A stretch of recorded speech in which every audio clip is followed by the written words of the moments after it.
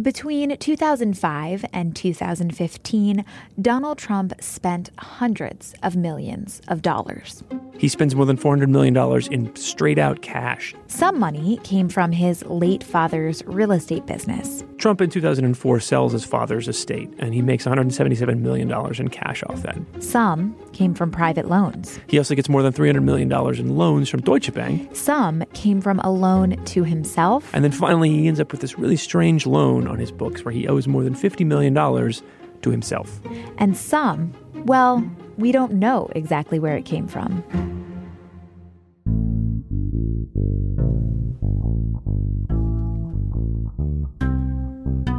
Donald Trump's finances are shrouded in mystery and have been for decades.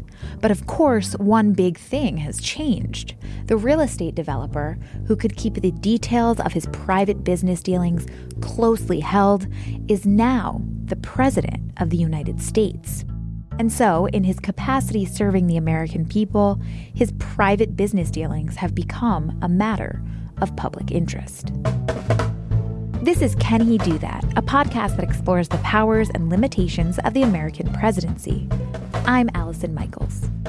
Today's episode takes a deep look into a recent Washington Post investigation into the Trump Organization, and specifically its 2005 to 2015 spending surge.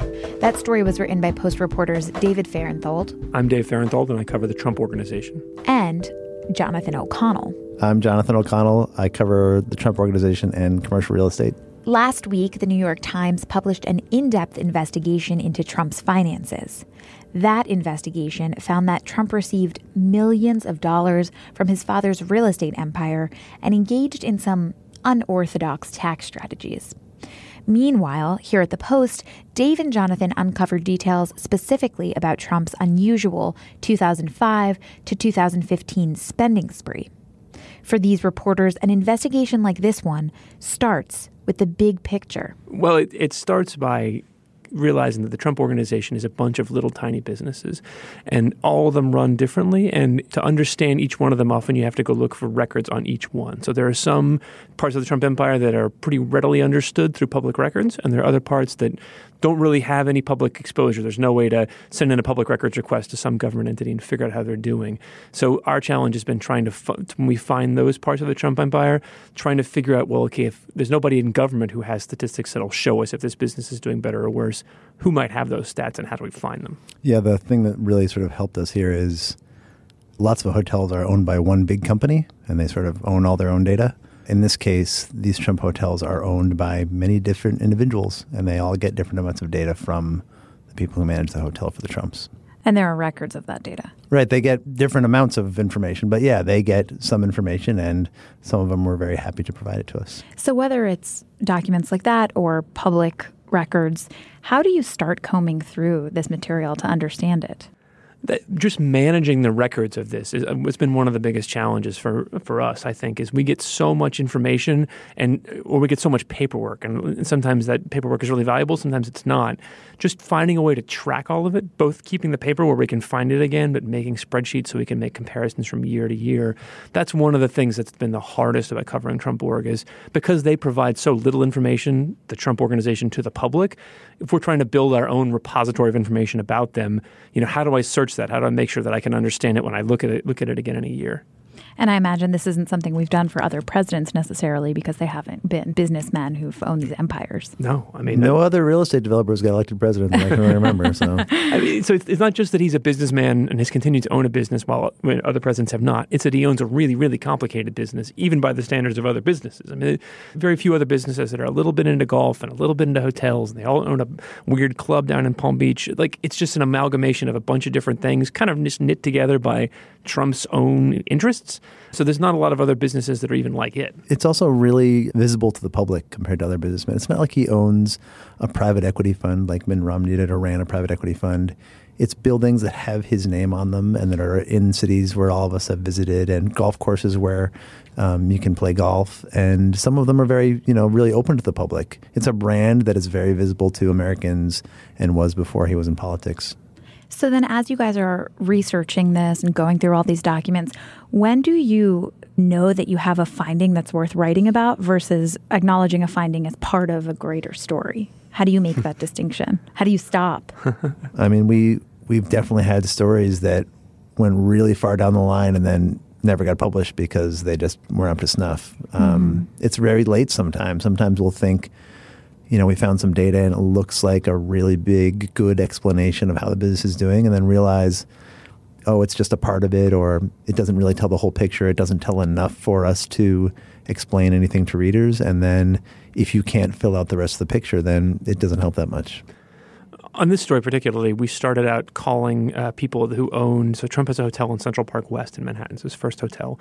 He sold off all the individual hotel rooms, so they're owned by people. I was going to say regular people, but they're actually quite rich people who own them. Regular rich people. They're regular rich people. They're not Trumps. And so we didn't really know what we'd get when we reached out to them to say, what have you heard about your hotel room? I thought maybe we'd get statistics from them saying, well, my room has experienced this level of occupancy. I've made this much money off of it. We get that level of snapshot. And what it turned out to be, thankfully, was that the management of the hotel had been sharing statistics with them about the whole hotel. Here's how the whole hotel was doing, comparing it year to year. And once we realized that data was available, then that was sort of a sign that say, okay, we've got a story here. We know what's happening at this big, what Trump calls his flagship hotel. And then we sort of said, okay, well, can we replicate that at other Trump hotels? Well, then let's talk specifically about this story that you guys just worked on. Let's just rewind a little bit in Trump world.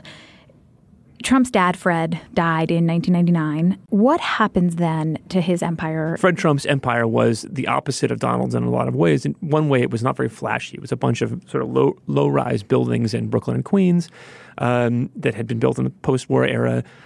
Most of them didn't have Trump's name on them. They were not big or flashy, but they, unlike Donald Trump's empire at times, they made a lot of money, and they made money steadily. So while the son was kind of up and down, taking big risks, losing big, the father's empire kept on churning out money. Much of it from the federal government, I should say. So, because this was low-income housing. So even after his father died in 1999, the family kept control of those low-rise buildings, which were still churning out money. And all of a sudden, in 2004, Donald Trump says, let's sell. Convinces his siblings, who also have a role in these entities, to sell. So he gets a really big payoff, $797 million. But that cuts off, as you said, it cuts off the sort of steady pulse of money. He trades a steady supply of money for one big one-time payment.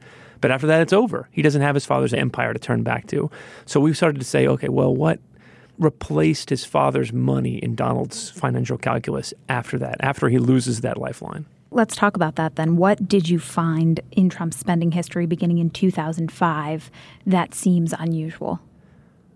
Trump in 2004 sells his father's estate, and he makes $177 million in cash off that. But he immediately turns around and spends a lot of that cash on things that he needed to spend it on right then. And then after that, he spends more than $400 million in straight-out cash buying properties, 14 different properties between 2005 and 2015. He bought a lot of things with all of his own money. And he was sort of famously previously bragging about how he borrowed heavily and used other people's money and didn't have to put his own skin in the game. After that, he starts spending hundreds of millions of dollars on a lot of low-margin businesses like failing golf courses with his own money. And it's an unusual thing for any company to do, to put all your own cash at risk like that.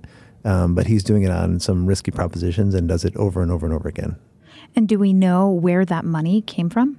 The company says, Eric Trump says, that they've produced that money from their other businesses, that they have office buildings, particularly in New York, that produce enough money on an ongoing basis that they had the ability to and the wherewithal to make those investments all cash. I think there remains reason to do more reporting on that time period, despite that explanation.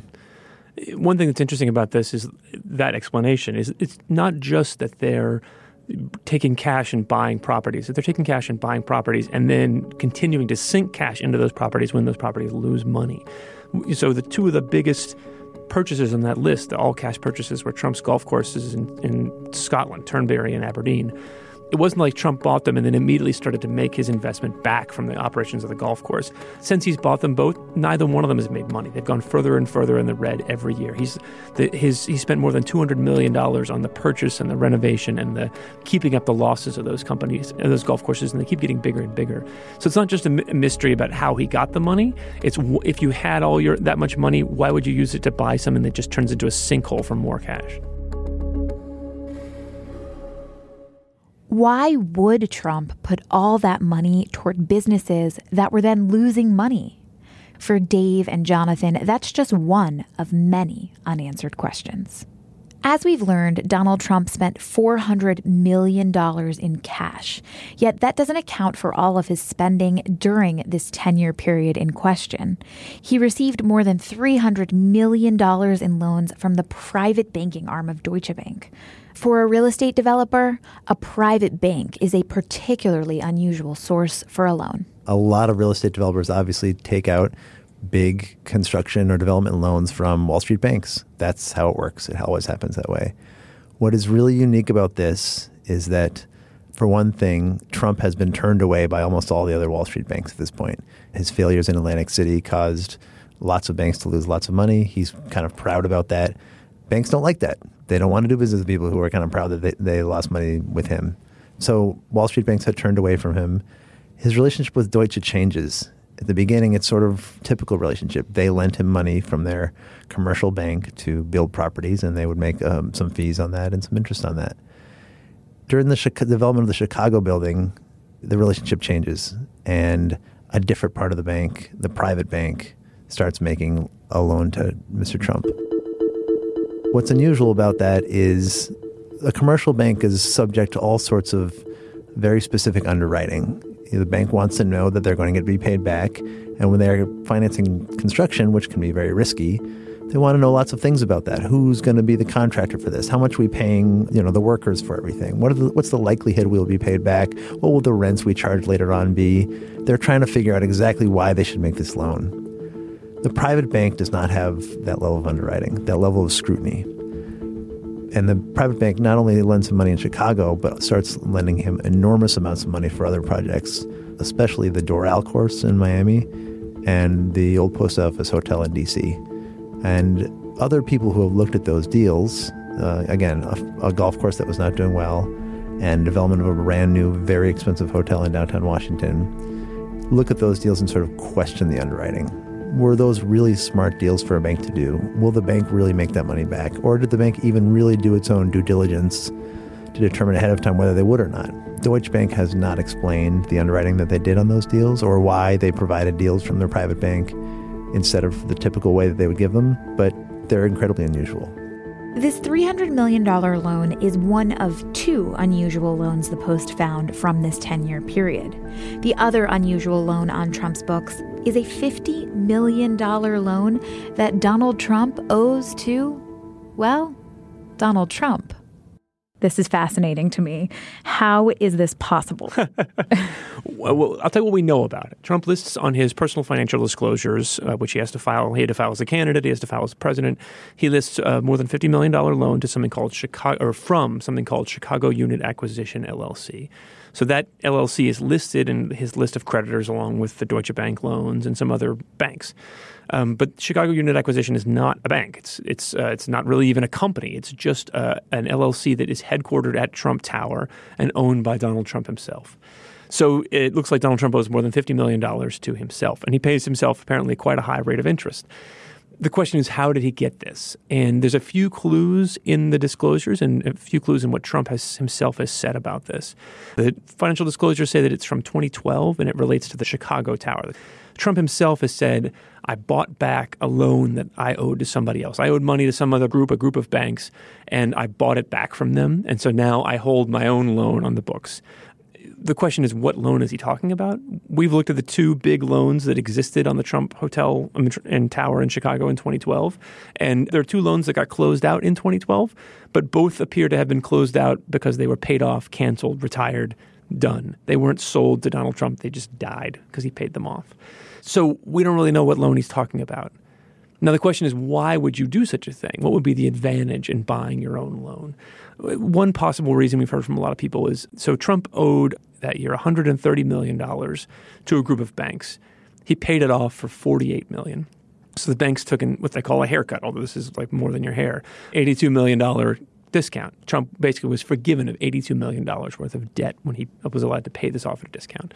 The IRS, that's standard practice. I mean, that happens. Trump, at this point, to rewind back a couple of years, and during the financial crisis, Trump had sued his own lenders trying to avoid paying them the money because he didn't have the money to pay back his loans. So there'd been a long legal fight, and the banks just decided, look, this is as much as we're going to get out of him. Let's just take it and be done with it. So the IRS, if you are forgiven of $82 million of debt or any debt, the IRS treats that forgiven amount as income. So you would be taxed on it, even though it's just debt that is being given up. You're taxed on it as income, and so in some cases, companies, to avoid paying that cancellation of debt income, will buy back. When they pay off their creditors at a discount, they'll buy the loan back, and they'll keep it on their books and say, well, no IRS, I don't owe any money because my debt hasn't been forgiven. Look, the loan still exists over here, on my own books. I don't pay myself any interest. I don't collect the debt for myself, but the debt still exists. So it hasn't been forgiven yet. I don't owe you any tax on it. That's why a lot of companies do it, and it could be a motivation for what Trump's doing here. We just haven't figured out the mechanics, what loan he actually would have bought. Yeah, and by the way, in a lot of cases, not illegal. Yes, right. So it seems bizarre, and maybe it is bizarre, but in a lot of cases, not illegal. And based on your reporting, there's no wrongdoing that you can see right now. No. Not at all. But we don't know this remaining $50 million, what loan Trump paid off. Exactly. To acquire it. Okay. So just during this period, 2005 to 2015, The Apprentice became a hit. What year did that start? 2004. So how did that contribute to his wealth and his brand and his merchandising and his income? Pretty significantly. So he started getting the money from the Apprentice, his payments for the show. And I think Yahoo Finance had some good internal data numbers from that show that said it was over $60 million he made over a period of a few years. He also became this sort of merchandising celebrity, which he exploited to the max. I mean, it started out with Donald Trump shirts and ties and things that you might see him wearing on the show, but he quickly just would take any merchandising offer anybody gave him. So we ended up with Trump-branded eyeglasses, although he doesn't wear glasses, Trump-branded vodka, even though he doesn't drink, Trump-branded coffee, even though he doesn't drink coffee, and Trump-branded urine tests. So he made some money off of those merchandising. Most of those those merchandising contracts have now died. His universe of merchandising partners has now dwindled to one Turkish furniture manufacturer. Go ahead. Remember that all those deals, he really doesn't have to put up any money. It's somebody coming into him saying, I want to make a Trump board game. Can I pay you money to put your name on my board game? And Trump's like, sure. And as I said, do that over and over and over again. You rake in a bunch of money without spending any. And there were also in sort of the bigger scale version of that was that he put his name on condo developments, hotels, some of which went someplace, some of which did not, some of which never got built, but he still got paid for them. So he made a lot of money off both The Apprentice itself and also on the fame that The Apprentice gave him. So when we think about, well, where did he get all the money to buy all this stuff in that period? Certainly he had found a new source of income from The Apprentice, but he also was spending, I think, on a scale beyond anything that it seems possible that he got from The Apprentice. This story about his spending and where it all comes from, how does this fit into the larger narrative about Trump and his finances? I mean, amazingly to me, Donald Trump has been in business for 50 years or something now, and we're still trying to figure out what he's been doing. Obviously, the revelations from the Times about all the money that he received from his father is completely opposed to what he's been telling everyone for his entire career, which is that he received a small amount of money from his father that he had to pay back, and that he made many multiples of that money, and his fortune is something that he built himself. And the fact that has all completely unraveled based on these documents and tax findings, I think just raises all sorts of other questions about what he's been telling us about his business that may or may not be true. Will he be held accountable for that in any way, given that he is now the president of the United States? Should he be? I mean, perhaps your reporting reveals that there's nothing there.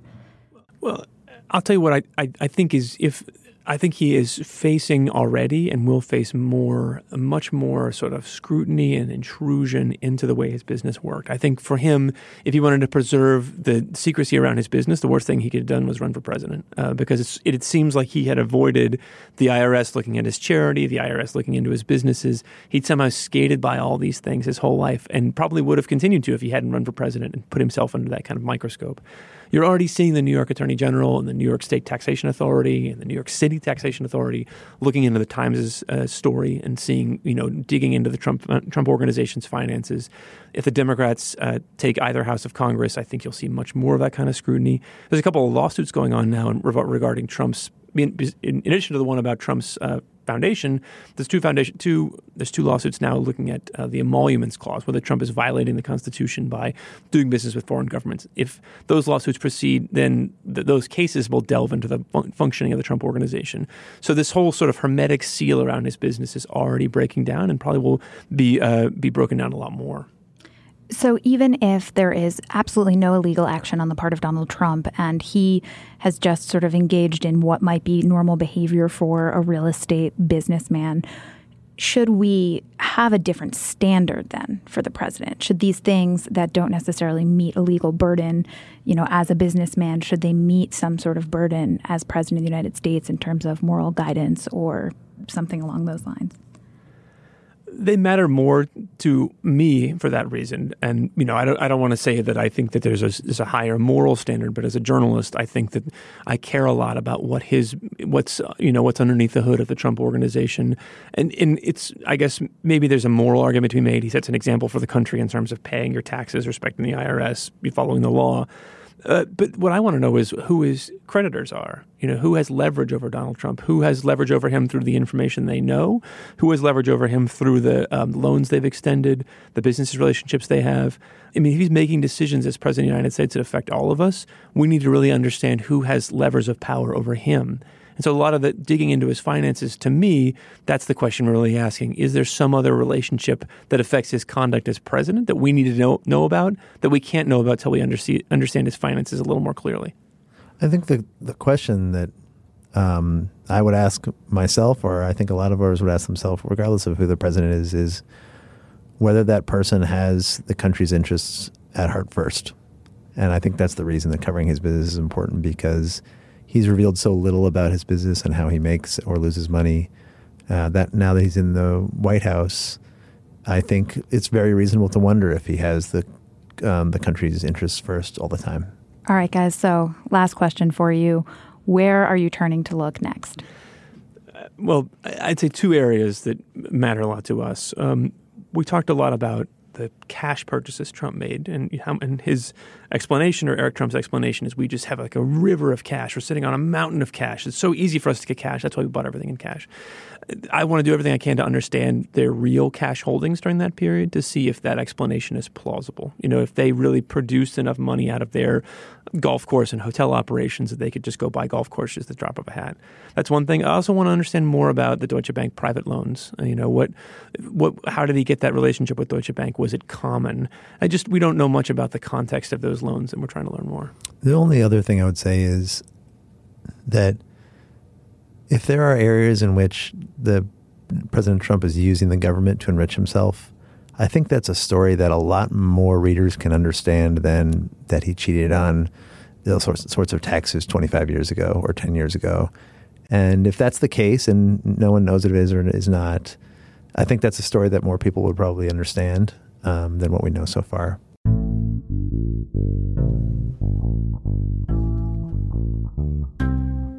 Thank you so much for listening to another episode of Can He Do That? To read this full investigation, visit WashingtonPost.com. And if you like this podcast, as always, share it with some people you know and come back next week. Thanks. Can He Do That is a team effort here at The Post. It's produced by the charming Carol Alderman with design help from Kat Rudell Brooks, logo art from Loren Boglio, and theme music by Ted Muldoon.